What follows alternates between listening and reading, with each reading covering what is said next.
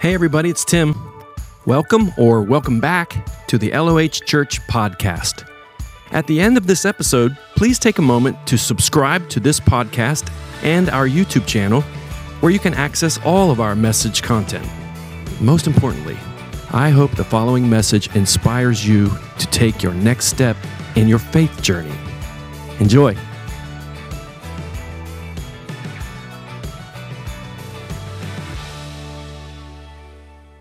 We are in the fourth volume of this sermon series, a number of series now that we're doing, the book of Ephesians. This is the fourth volume, and the title of this volume is a culmination of messages where we're focusing on community. And today's message I'm calling it the Sandal Sermon. The Sandal Sermon. This is something that I do every morning, or mostly every morning, and I just want to get started by doing this today and show you what I call minding the riches. And the riches I'm speaking of are given to us in the first chapter of Ephesians, and it is the volume 3 of Rags to Riches. So what I do prayerfully, and I try not to be mechanical or robotic or repetitious or meaningless, but I do something like this. I get up in the morning and I say, Lord, I just want to thank you, Father, for sending your grace and your peace to me from you and from Jesus. I want to lift back words of praise to you because you have spoken words of praise into my life through Christ, and you've brought me into a place where I stand holy and blameless in your sight. I want to thank you that you've made known to me the mystery of your will, that you are working to bring everyone back into a place with Jesus, all of creation itself, and I want to think on those terms today. I want to thank you that you have forgiven me. And the forgiveness that I have, it's lavished. And so I want to see myself walking, even if it's a sunny day, as if a downpour of heaven's rain is constantly washing my sins away. I want to just stand in awe of your glory, the praise of your glory. I want to be my focus because you have predestined me to be your son through Jesus Christ. And it wasn't a reluctance. It was based on the kind intention of your will. And you've put me at a place that you call the beloved, which means, Lord, when I pray, I believe my prayers are fine-tuned. I believe that my sorrows and my worries that come up to you are in the tune of your beloved. That you receive my worship that way, even when I wonder if I'm going through the motions. But I thank you. And most of all, I thank you that I'm not alone. That when I believed your good news, you put the Holy Spirit on the inside of me to settle the matter, to claim ownership of me from now until then. And you have given my eyes a new view. In view of the coming redemption, when you come for me, I choose to see what you see and pray that if my light is not bright enough, that you will enhance my light by the power of your Holy Spirit in Jesus' name. Amen. That's what I do and what I call minding the riches.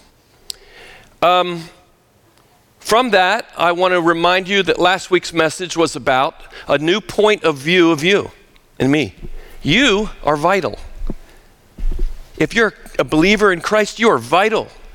And if you're not a believer in Christ, God wants you to know that you are loved. He gave his only son. Not just so you could be forgiven of sin, but so you could be brought back into the riches that I just described.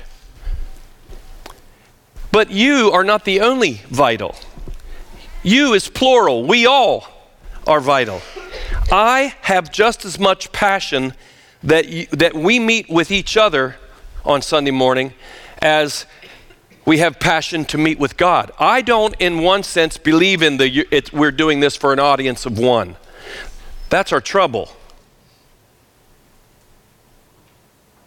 That's our trouble. It's not an audience of one. Jesus said, if you say you love God and you worship God, and you come to the altar to worship God, and there is a brother or sister issue going on, leave your worship and go get that right, because in God's eyes, vertical and horizontal, there isn't one more valuable than the other. It's all or nothing. We are in a volume of concentration called community. We have been placed in a love bond with God through Jesus.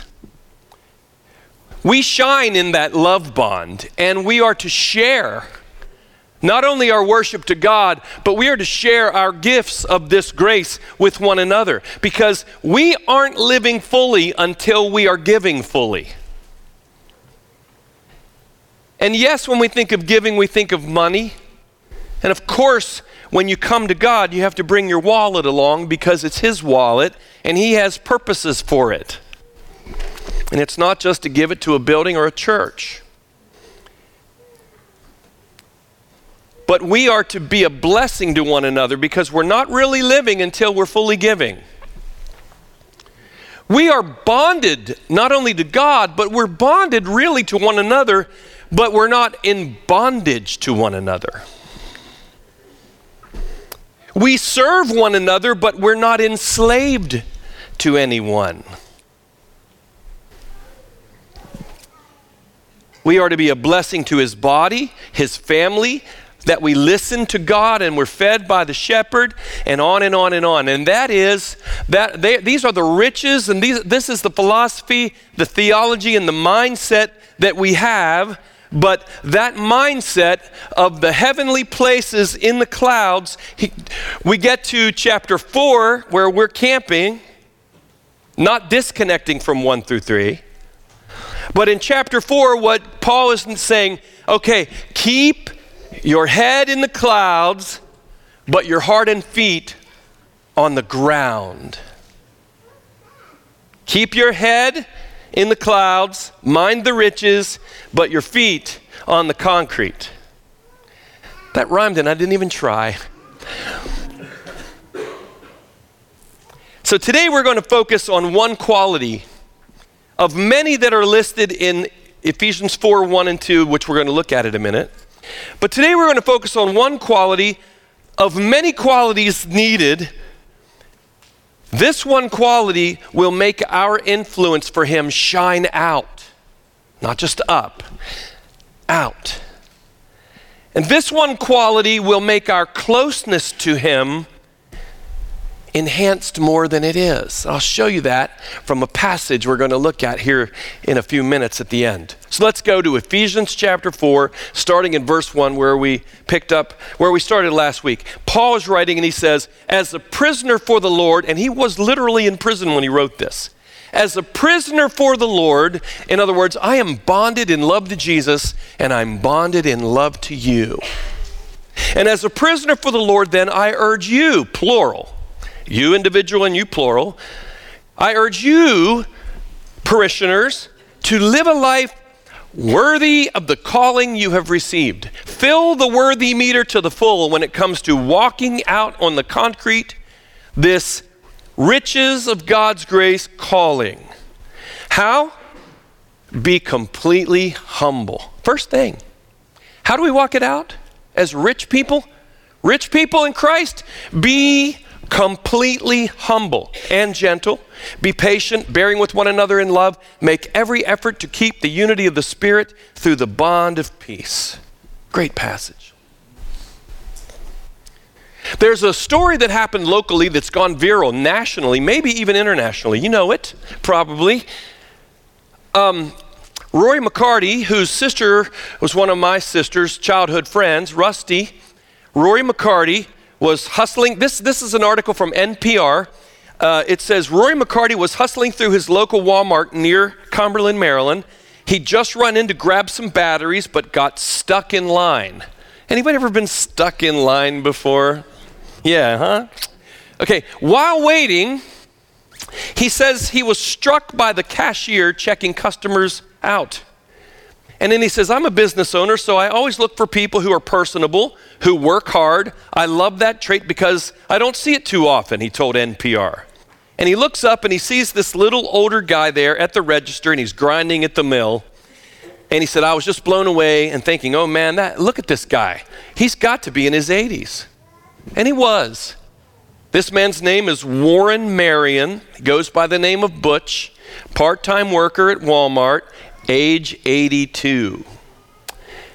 And he had been a part-time worker at Walmart for 16 years. Before that, he spent decades working at General Motors, Honeywell, and even a 10-year stint in the U.S. Navy. Many of you know the story. We're not going to go into all the details. But Rory raised a GoFundMe for this man. And it went over $100,000 by the time it got to today. Maybe it's even going on now. I don't know. But you know, this story made it to NBC Nightly News with Lester Holt. It made it to NPR and other periodicals. It made it to Fox News. I saw clips from Lester Holt's program. I saw clips from the Fox News where they were both on there. Since then, Butch has retired. He's gone to Florida, as he longed to do for years and years and years, to be with his family. But here's the point I want to make regarding humility. It was the attitude in Rory in the line in which he was stuck, and the attitude he didn't possess in the line in which he was stuck, that gave him the clarity to feel the heart of God and see what the Lord saw. And also, it was humility in the life of Butch. And this is humility too, to receive the blessing that love wanted to give him. We're going to talk about humility in a good way and talk about how a toxic humility can disqualify you, push you back, push me back, mess up the church in a bad way. Good way. Be completely humble in your faith community. Good way. Be completely humble in the world community. Good way. Be completely humble in your local community. Good way. Be completely humble in your church family. Good way. Be completely humble in your leadership circle. Good way. Be completely humble on Twitter. Good way. Be completely humble on social media. Good way. Be completely humble in the line when you're stuck. Good way. Because the good humility is the way we fill up the worthy meter of our calling. The good way of humility is the way we live out the riches of being rich in grace. Completely humble. Completely humble is a combination of Greek words, tapinofro sune.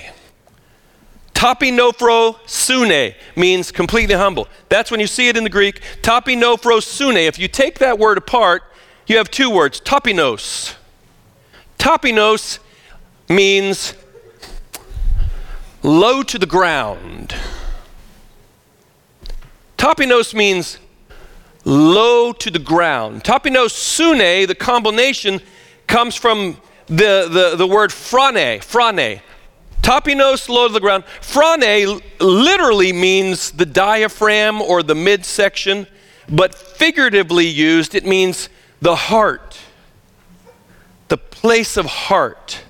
So tapinos sune means to be lowly of mind and heart in actions. Tapinos sune is the Greek word.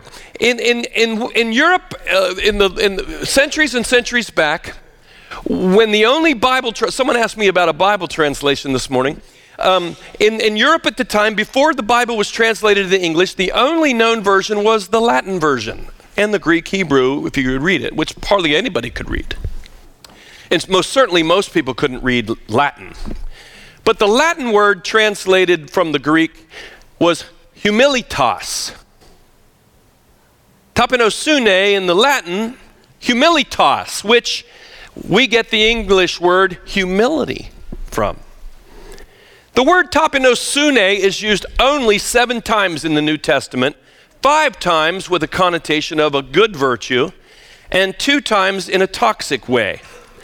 But what if you study that word, what you find out is in the Roman Empire, and even back to the time of the Greek culture, even back to the time of Alexander the Great, tapenosune never had a positive connotation. It had a very negative connotation. Lowly, without, on the floor, in the dirt. Nobody wanted to be that.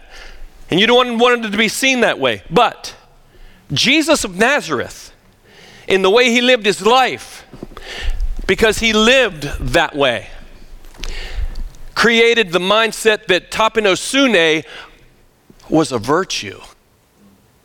And the followers of Jesus, the Christians who really followed him, not the Christians who just didn't, but the Christians who portrayed this, elevated the idea of that. It's amazing what Jesus does to a thing after he visits a thing. Yeah. There are 5 places in the New Testament where tapenosune is used, and don't let me impress you with my ability to say that. I practiced it about 500 times before coming here today. You ought to heard it at first. Anyway, tapenosune. If you go and they ask you what kind of wine you want, they just go, I would like a glass of tapenosune. No, I'm just kidding. Did I turn you off? I'm kidding. The Apostle Paul says, I served the Lord with great tapenosune. I served the Lord, and I served the Lord with this. I served the Lord and you in tears in the midst of severe testing by the plots of my Jewish opponents. When he wrote the Philippian band of believers, his Philippian friends, he tells us what humility is by contrasting what it isn't. He says, do nothing out of selfish ambition. Don't do anything in your community out of selfish ambition. Now, there are healthy passions. We're going to talk about this. Healthy passions and self-health. Talk a lot about self-help. Self-health is important. Self-health is not selfish. It's healthy. It's mentally sound. Do nothing out of selfish ambition or vain conceit. In other words, what is tapenosune? He goes, well, let me tell you what it isn't. It's doing nothing out of selfish ambition. It's doing nothing out of vain conceit. That's what it isn't. But I'll tell you what it is. In humility, here's what it is. Value others above yourselves. It doesn't say devalue yourself. It says, because only in a real healthy self, which Jesus had, which Jesus imparted or wanted to impart to his followers, it's in the healthy self. In the healthy self, you don't devalue yourself, but you lift others up to value. Of all the characteristics could be mentioned to build up community in the church, build up community in the global community, build up community in the local community, build up community in your home groups, build up community in your interactions at work, in your home, in your marriage, in your parenting. Do nothing out of selfish ambition, vain conceit, but in humility. Lift others up to their value. Make that a passion. Make it a mission. So here's what we're going to say about humility, first point. Humility is an attitude. Rory had an attitude of humility in the line that he was stuck in. I'm sure he'd be the first guy to say, because he's a meat and potatoes guy, he'd probably say, hey, I'll be the first to say there's other times I don't have that attitude. And me too. You too? Anybody else? Right. We're all human. But the concentration is, humility is an attitude. And it's also an action. and it's also an influence. Let me ask you, did Jesus influence anything by his humility? We said that tapasune, it was seen as something condescending, something no, I don't want to, until Jesus came. And then it became a virtue. Okay. Humility and gentleness. The two words that are at the beginning of bringing value to community. He says, be completely humble and gentle. Okay, so we know lowliness of mind and action is humility. Gentle means to have a light touch. And you know what? I discovered this from reading a book. I've read it 4 times now in the last year and a half by Dane Ortland. It's about Jesus. And he said something that I didn't know.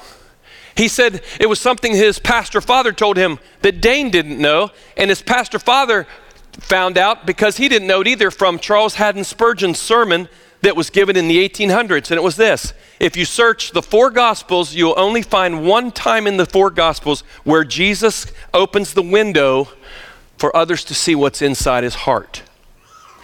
And he uses these 2 words, tapenos, and the word for gentle, light touch. He says, come to me, all of you who are weary, heavy laden, I'll give you rest. Take my yoke on you. You have yokes from the world, yokes from religion, yokes from Jewish religion, even today yokes from legalistic Christianity, or all kinds of funky kinds of views on humility and all this. Get that off you. Take my yoke on you. For my yoke is easy, my burden is light. He says, because I am light touch and tapenos.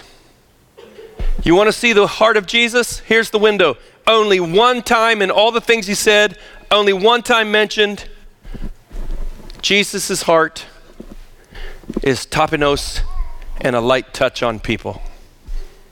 Talk about influence. So, those who possess those qualities reveal the life of Jesus untainted and unfeigned. Humility is an attitude, an action. There is good humility, and as I said, there is toxic humility. Good humility exudes the power of the lift of burdens off. Good humility brings the love of God into the light. It manifests it. But bad humility, tainted, not authentic, what bad humility brings in the name of humility, I thought about titling this as a joke, humility, and we're all proud to have it. Or humility, don't you wish the people that needed this sermon were here today? Something like that.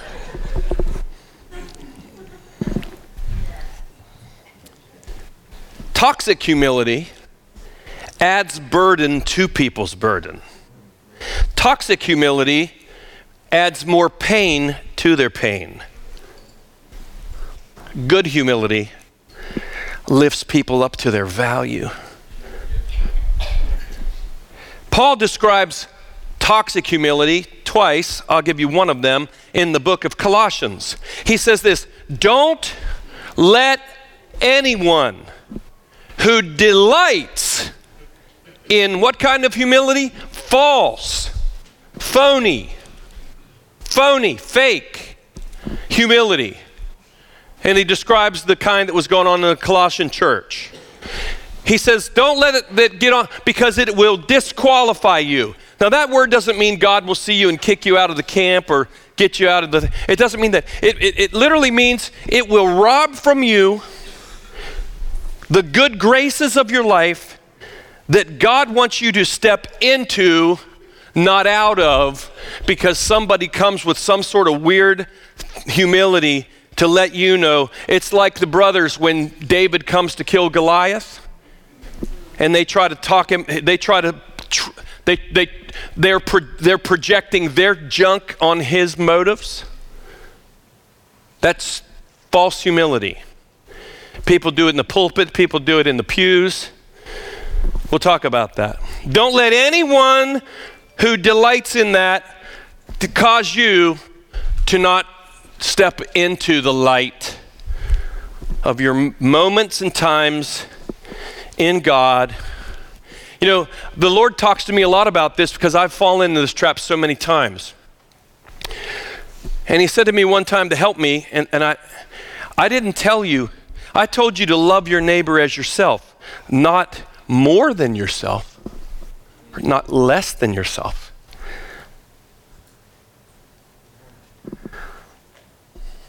Toxic humility can spread like cancer. So we need guideposts and steps toward good humility. And I want to give you two models. And there are many in the New Testament. I'll give you two. The first one might surprise you. The first one is John the Baptist. John the Baptist, do you ever wonder when you read chapter 1 of the Gospel of John? This was written probably 60 years after Jesus ascends. All right? 6 decades. That's as old as some of you are. Anyway, why, when you're writing, John the Baptizer has been gone for 6 decades. Why does John the writer, not the Baptist writer, not the Baptist, why does he have to put in there that John the Baptist was not the Messiah 60 years later? Why do you know why? Because in Ephesus, 60 years later, actually hundreds of years later, actually to this day, in parts of Europe, there is a cult to John the Baptist. As weird as that sounds, it tells you something about how powerful this man was. That 60 years after Christ, he had to write. Now remember, John the Baptist was not the Messiah. Did you ever notice that? That's why what I'm going to read to you and share with you is in the Gospel of John. Some clarity about John the Baptist. He wasn't a Baptist. Although the Baptists would like to claim him as the originator. He was a baptizer. It's not who he was, it's what he did. He was John, the son of Zacharias and Elizabeth. He wasn't John from the Baptist family. He was a baptizer. But here's his humility. He says, I baptize in water. They came out to say, who are you? I baptize in water. And they says this, but among you stands one you do not know. And sadly, that's still the case around a lot of places, including our hometown. Sadly, there is one who stands among people that he wants them to know, and they don't know. And another, sadly, is because in some ways, some of our explanation and manifestation of who he is not who he is. Sadly, that's the case. But here is his statement of humility. He is the one who comes after me, the straps of whose sandals, there's my reason for the sermon title, the straps of whose sandals I am not worthy to untie. They wanted this man to be their superstar. They wanted him to be the Messiah. And when it was all laid out in front of him, he said, I am not only not him, I'm not worthy. And then he uses a culture idea everybody knows. A slave, as horrible of that thought is, human slavery didn't start in the 1800s. It was always that way from as far back as you can know. But he is saying, you know how slaves, when their master comes in, gets down on the low level on the ground and takes the strap of their sandal, unbuckles it, and then takes their sandal off and washes their feet on the floor? I'm not even worthy to do that. That's humility talking. Now that's not to say that God is that kind of God where he wants us to get down and wash his feet. As a matter of fact, stay with me. Jesus came into the water of the Jordan. And I don't know if you know this or not, But have you ever seen the water of the Jordan?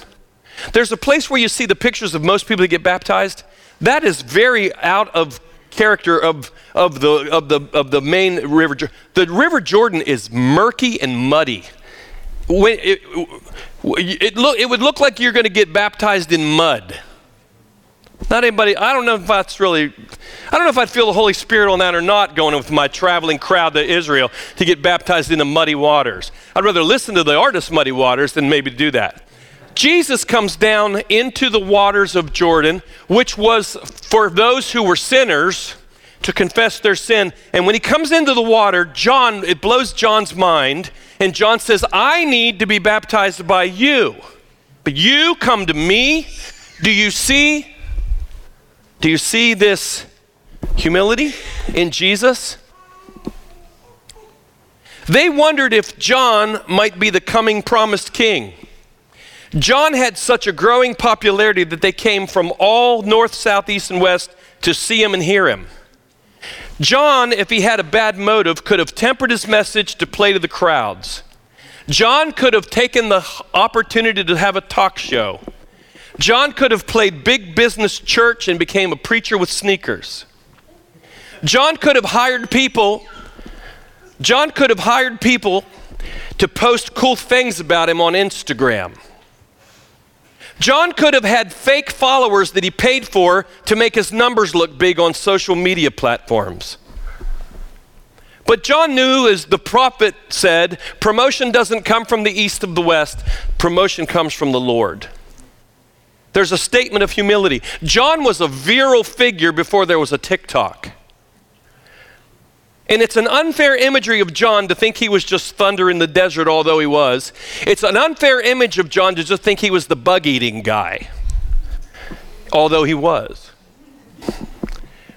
He was very humble. How do you know he was humble? Because under threat of arrest, he continued to preach. And he preached what God told him to preach, and then he was arrested, and he continued to preach it, and then he was beheaded. John's purpose of ministry was to lead people away from his ministry.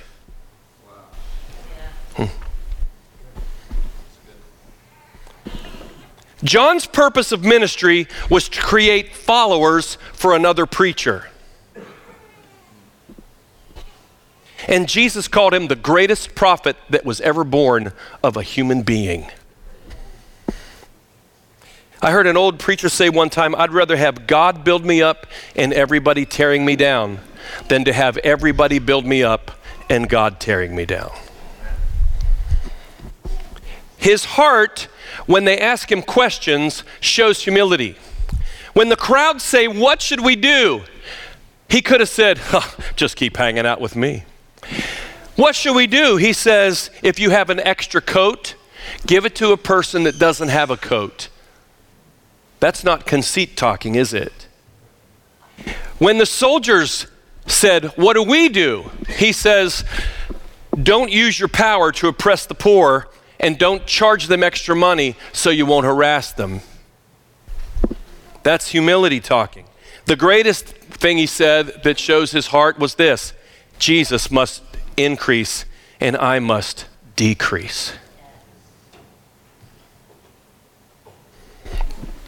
I say this to everybody, but I say this especially to those of you who believe that God has put his hand on you.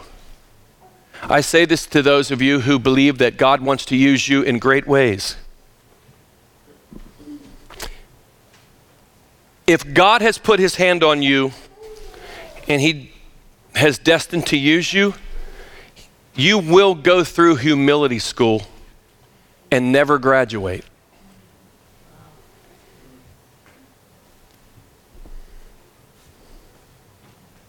And, like me, maybe repeat some sessions when you forget who's who. God loves us in all kinds of ways. He loves us in the ways that we sing about. Fill me, put all that in me. You know how else he loves us? He also loves us when we need to get back on the floor. By bringing us down. Paul says it happens that way. Mind you, I can't see the clock. Not that it matters when I have my glasses, but 2 Corinthians 12, Paul says, Paul, the extraordinary level of the revelations I've received is no reason for anyone to exalt me, for this is why a thorn in my flesh was given to me, the adversary's messenger sent to harass me. Guess who sent him? Hey, guess who sent him? Who sent him? The devil? Mm-mm. Paul, here's my love gift to you. I pleaded with the Lord to relieve me of this, but his answer was, my grace is always more than enough for you, and my power finds its full expression through your weaknesses. Paul, when you're on the floor, you lift other people off the floor. So Paul says, I will celebrate my weaknesses, for when I'm weak, I sense more deeply the mighty power of Christ. James says, but God will give more grace. That's why the scripture says, God opposes the proud, but shows favor to the humble. Hey, let's quickly run and get in the humble line. Here's why God opposes the proud. It's the second model, who is actually the first model and the only model, and it's Jesus. In John chapter 13, it says, it was just before the Passover festival. Imagine being Jesus as a kid, and finally, I don't know at what age, but by the age of 12, he understood that he was the only begotten son, because when he's in the temple and they lose him and they come back to find him, to correct him, they say, why did you create this anxiety in our lives? And he said, why are you anxious? Why did you look everywhere for me? Why did you think I might be down at the club? Why did you think I might be shooting pool? Why did you think, am I not to be in my Father's house? Mary had said, your father and I have been looking for you. And he didn't say it's smart, but he just lifted their eyes to reality. My Father's house, that's where I'm at. So by 12, he understood something like that. And then when he's at the wedding of Cana, and Mother Mary says, hey, they need this. He says, my hour has not come, unless it is. But Mom, if this is the launching moment of my hour, remember what Simeon said? Mom, a sword will pierce your soul. So if this is the hour, we are heading to somewhere that's not glorious. It's gut-wrenching. And you know what she says? Whatever he tells you to do. Many times they would ask him this and that and the other, and he'd say, my hour hasn't come yet. When we think about our hour, man, this is the hour for Tim McGregor. This is the hour for them. Man, this is the hour for whoever. This is their hour. And we think exaltation, limelight, going viral. Everybody wants to watch our live stream. Man, we had 400 views. We had 600. This is our hour. That's not the hour he's talking about. His hour hadn't come all through the gospel. His hour hadn't come. His hour hadn't come. His hour hadn't come. And now it says, Jesus knew that the hour had come for him to leave this world and go to the Father. Guess how he was going to leave this world? It wasn't through an elevator. It wasn't through a chariot like Elijah. It was through Isaiah 53. But then he does this thing. Having loved his own who were in the world, he loved them to the end. Different scholars interpret this different. It means he loved them to the last minute of his life. It also means he then showed them the fullest extent of his love, which he would do at Golgotha. But I believe it's saying that in this moment, he does something symbolically to represent everything that he's going to do, and we all are going to need to let him do. Because healthy humility is about a work that he does for us that we allow, not what we do for him. So he got up from the meal, took off his outer clothing, wrapped a towel around his waist. Wait a minute, that's slavery imagery. And he poured water into a basin, and he began to wash his disciples' feet. Do you know, in order to wash a disciple's feet, you have to touch the sandal first? And do you know what John said? The man that touches the sandal is the slave of the man. I ask you, do you see now why tapenos, that everybody looked at as a horrible thing, began to become a virtue when the King of Glory walked in it?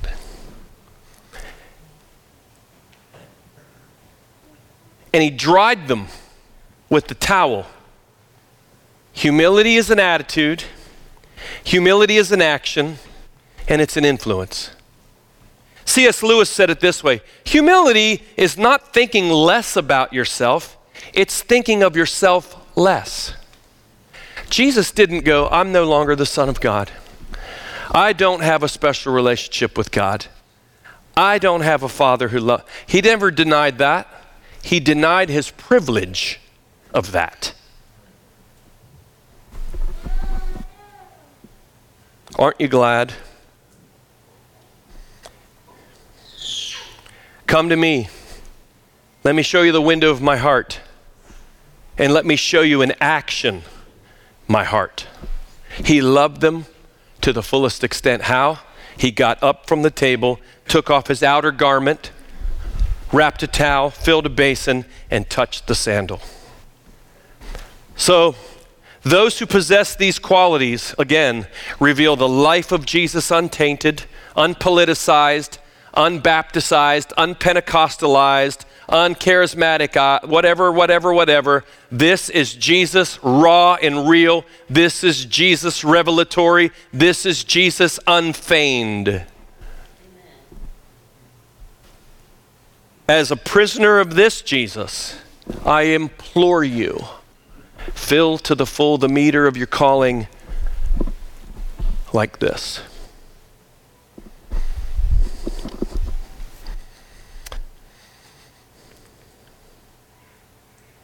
Alfred Mercier says, the grace which makes every other grace amiable is humility.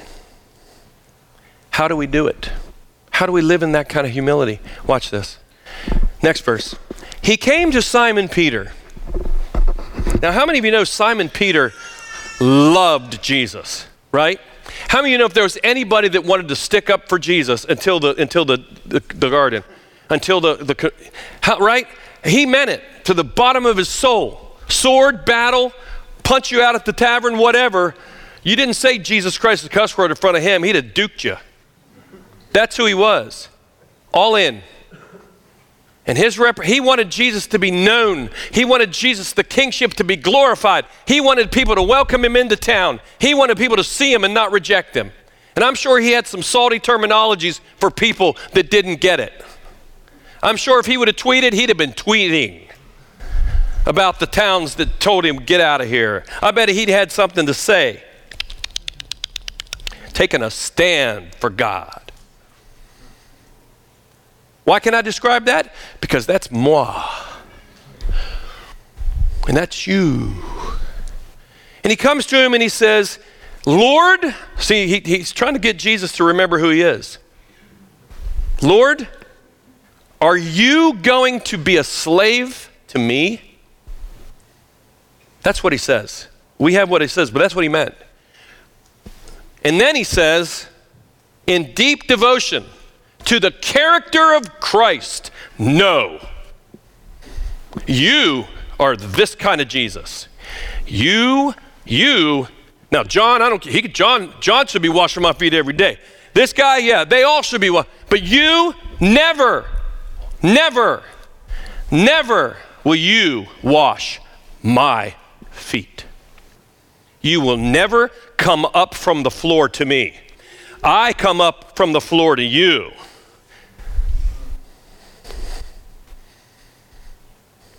And he says,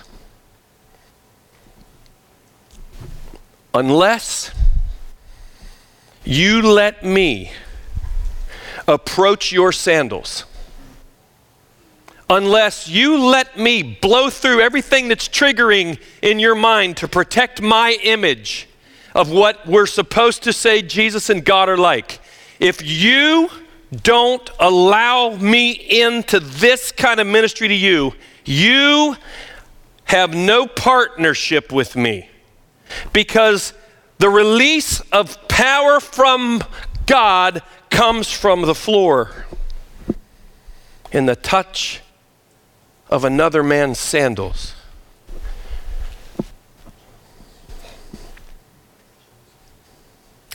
In other words, when Jesus is going to say later, when I say I am the way, the truth, and the life, I'm not just talking about the way to the Father. I'm talking about the way you do Christianity.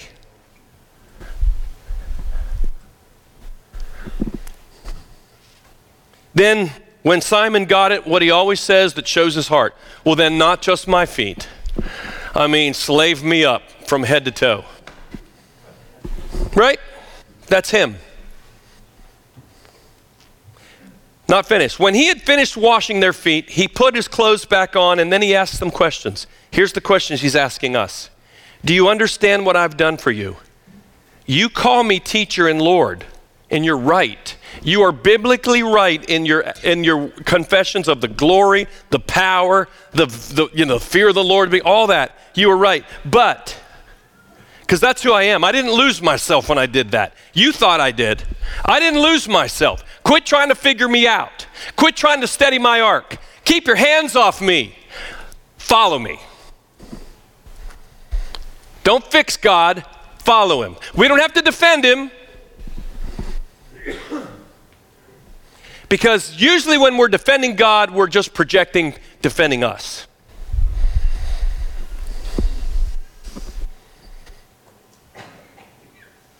Next verse. Now that and folks, I'm sorry, but you can't teach what I'm teaching in 30 minutes.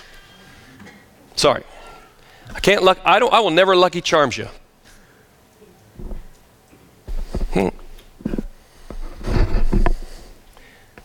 Now that I, your Lord and teacher, have washed your feet, you also, and as great as it is to have a foot washing service, that's not the point here. Hey, I got an idea. Let's have a foot washing show. That's not the point. Because humility is an attitude.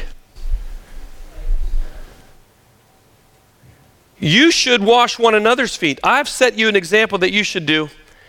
One guy, I read this the other, it got me, I can't get this out of my mind, I don't want to. He says, humility is royalty without a crown. Humility is greatness in plain clothing. That's what Jesus is. He says this, very truly I say, no servant is greater than his master.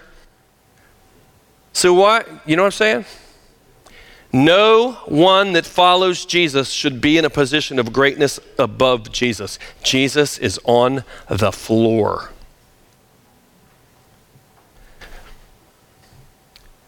Now that you know these things, you will be blessed if you do them.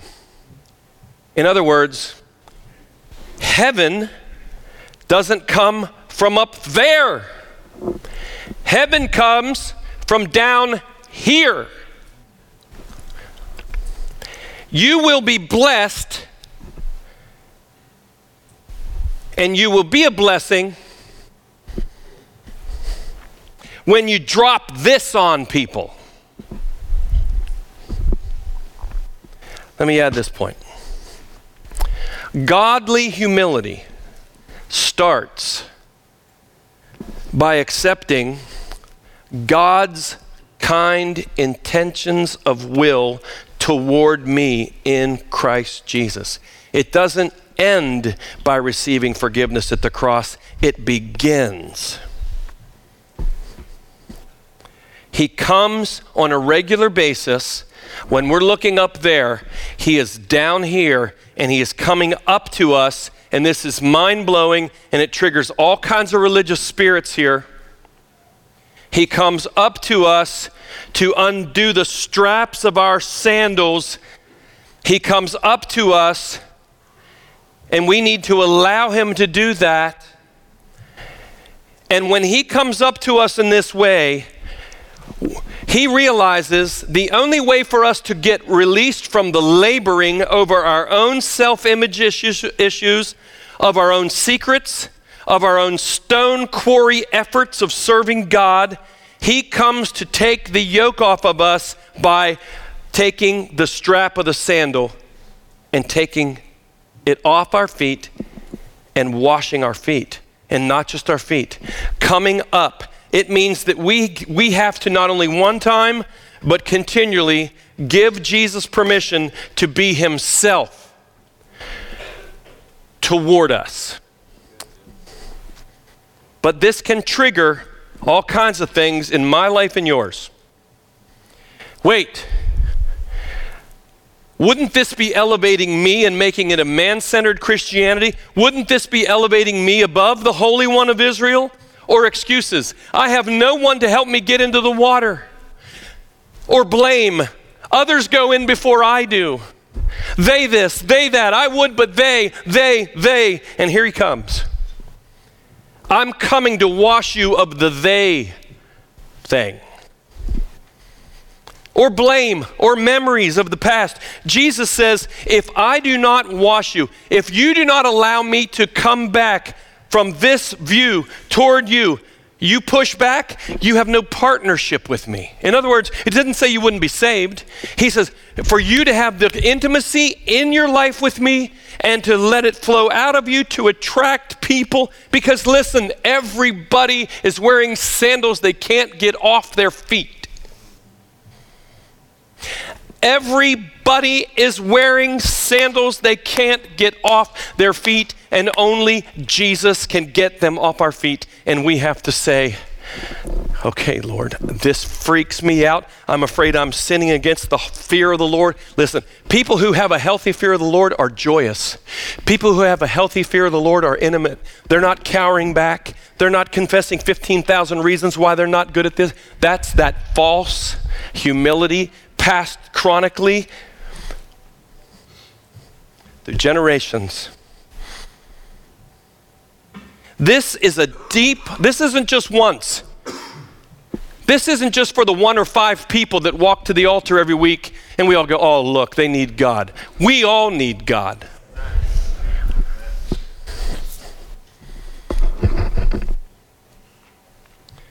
It's a deep gut level confession of need ongoing. He didn't say you'll find rest for your feet. He said you'll find rest for your soul. This kind of thing creates humility in a believer because everything we receive from God, it wasn't earned. We pass through the triggers of all of this false humility that's been given and placed like a life-killing blanket on the church in the name of reverence. It's the same thing, the reason why the Pharisees couldn't go and receive from Jesus, because they, out of good intention, were afraid, listen, they were afraid of the holy imagery of God to be marred. So they created commandments, not just the 10, but 613 more, because when you start controlling, the commandments never end. Because you're never secure. What if they break this? What if they break that? How do we get them? That was the Pharisees. What a joy ride that was.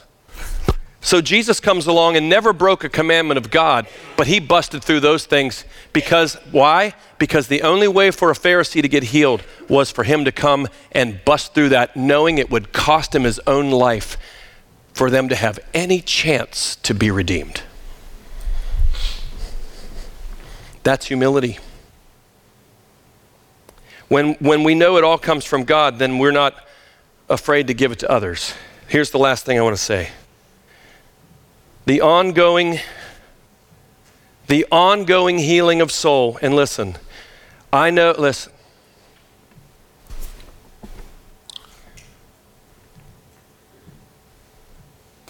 these terminologies we use that aren't New Testament, and I'm not saying they're wrong. Breakthrough. All these terminologies, all these things that have now become, you know what they are? They're good intentioned things of real things God does, but they can be unconsciously brought in, and then we measure whether we're somewhere with God based on whatever in the world a breakthrough means. Well, what it means to this person or that person, all that. Take a good bath in the book of Colossians and get freed from that stuff. But listen, it would be great to say that there was this moment in time when everything just went papa. Papa is my messed up word for everything's good now and never will be bad again. Do you know that Charles Haddon Spurgeon, who was the Prince of Preachers, they called him, do you know he had manic depression so severely until the day of his death that never showed in public, but there were times that he was so debilitated by depression that they carried him to the doorway that led to the steps to the pulpit, and then he preached with such power that masses of people got saved and was carried back and laid in bed in the dark. I wonder if he ever prayed for God to give him a breakthrough. There are things in our life that we are pushing away, trying, and are the very things sometimes, and I know you won't believe this if you're in the camp, but it'll give you peace if you do. There are things that didn't come from the devil. They've come from God.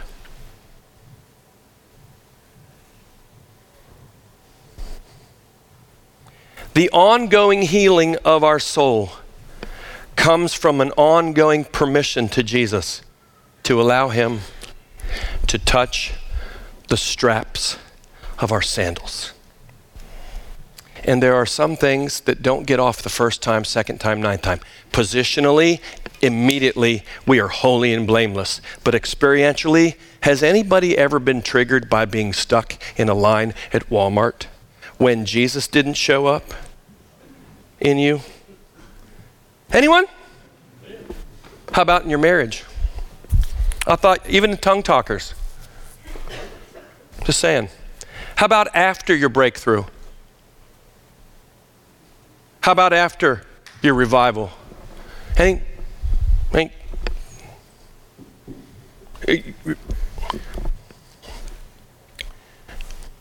You're all rich, but be completely humble with a gentle touch.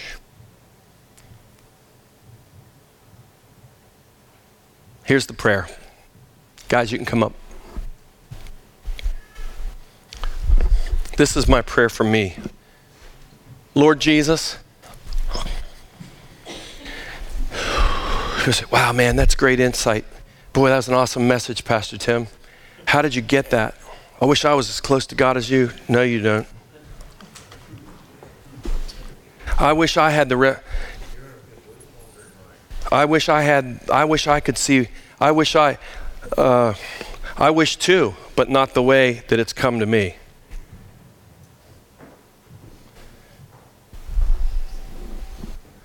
But this is a wise prayer. And usually wisdom comes through humiliation, not from getting it right. Lord Jesus, please show where my pride is hindering your progress in me and your power through me.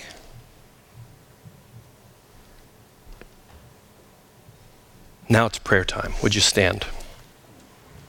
Would you close your eyes, please?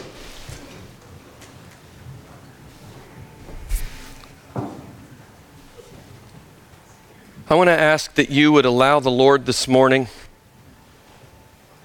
to not just this morning, to approach you not from the heavens, but from the floor level.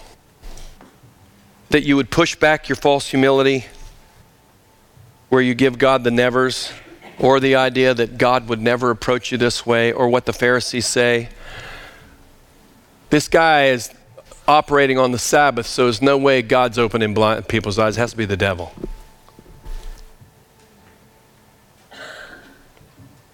Lord, I pray out loud what I pray so often behind the scenes. Help me to allow you to love me without me feeling like I have to earn it. If there's anybody in here that lives on the earning love from God and people treadmill, please help us to trip and fall. And like the conveyor belt, wheel us off that until we roll off into the corner and knock our head on the wall. And then not get back on the treadmill and allow you to touch our sandals. Lord, I pray that you would help me to resist the breaking Sabbath rule. And it's not about church attendance. It's about me trying to fix me, trying to grow up to be big and strong. Because really and truly, none of us are as strong as we think we are.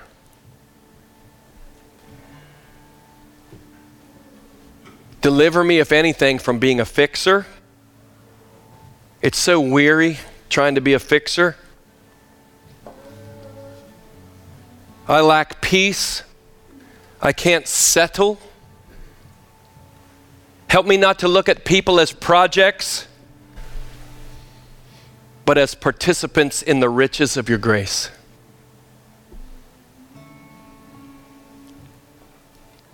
Help me to seize the amazing promises that come from people who allow you to unstrap the sandals because they're amazing. And the way to them is by giving you permission. Wonderful Holy Spirit right now is walking through this place next to you saying, would you let me touch your sandal? What is it in your life? What are the things that the Holy Spirit is bringing to your mind right now as he does mine? What are those things? What are the areas where you're afraid to let God be himself? What are the thoughts and the teachings and the ideas that you've heard and the whatabouts that are talking to you right now? They are those things. Take your hands off and let him take the sandals off your feet. Listen what James, the brother of Jesus, said. Believers in humble circumstances ought to take pride in their high position. Humility is an attitude, an action, and an influence. It's the ongoing healing of our soul. The opposite is muscling it up. No, like Naaman, who wanted healing of his leprosy in the waters of his choice. The great prophet Elisha said, no, God wants you in the muddy. God wants you to dip in the Jordan. Friends, as the band plays, let's take a dip. And let's say, Lord, touch my sandals. In Jesus' name. Hey, this is Pastor Dustin, and thanks for listening. If you live in the Western Maryland area, we would love for you to engage with us at one of our weekend services or weekday gatherings. For directions, service times, and information about our fabulous children's and student environment, please visit myloh.church.